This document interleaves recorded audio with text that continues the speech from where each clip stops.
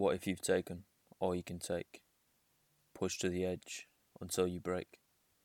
What if you've seen what's on those walls, been beaten again and again until you fall?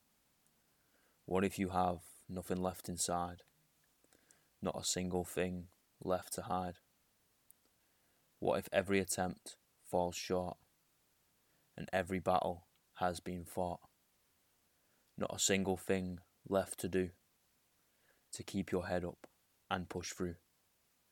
Do you stand there alone and fight, or do you go quietly into the night?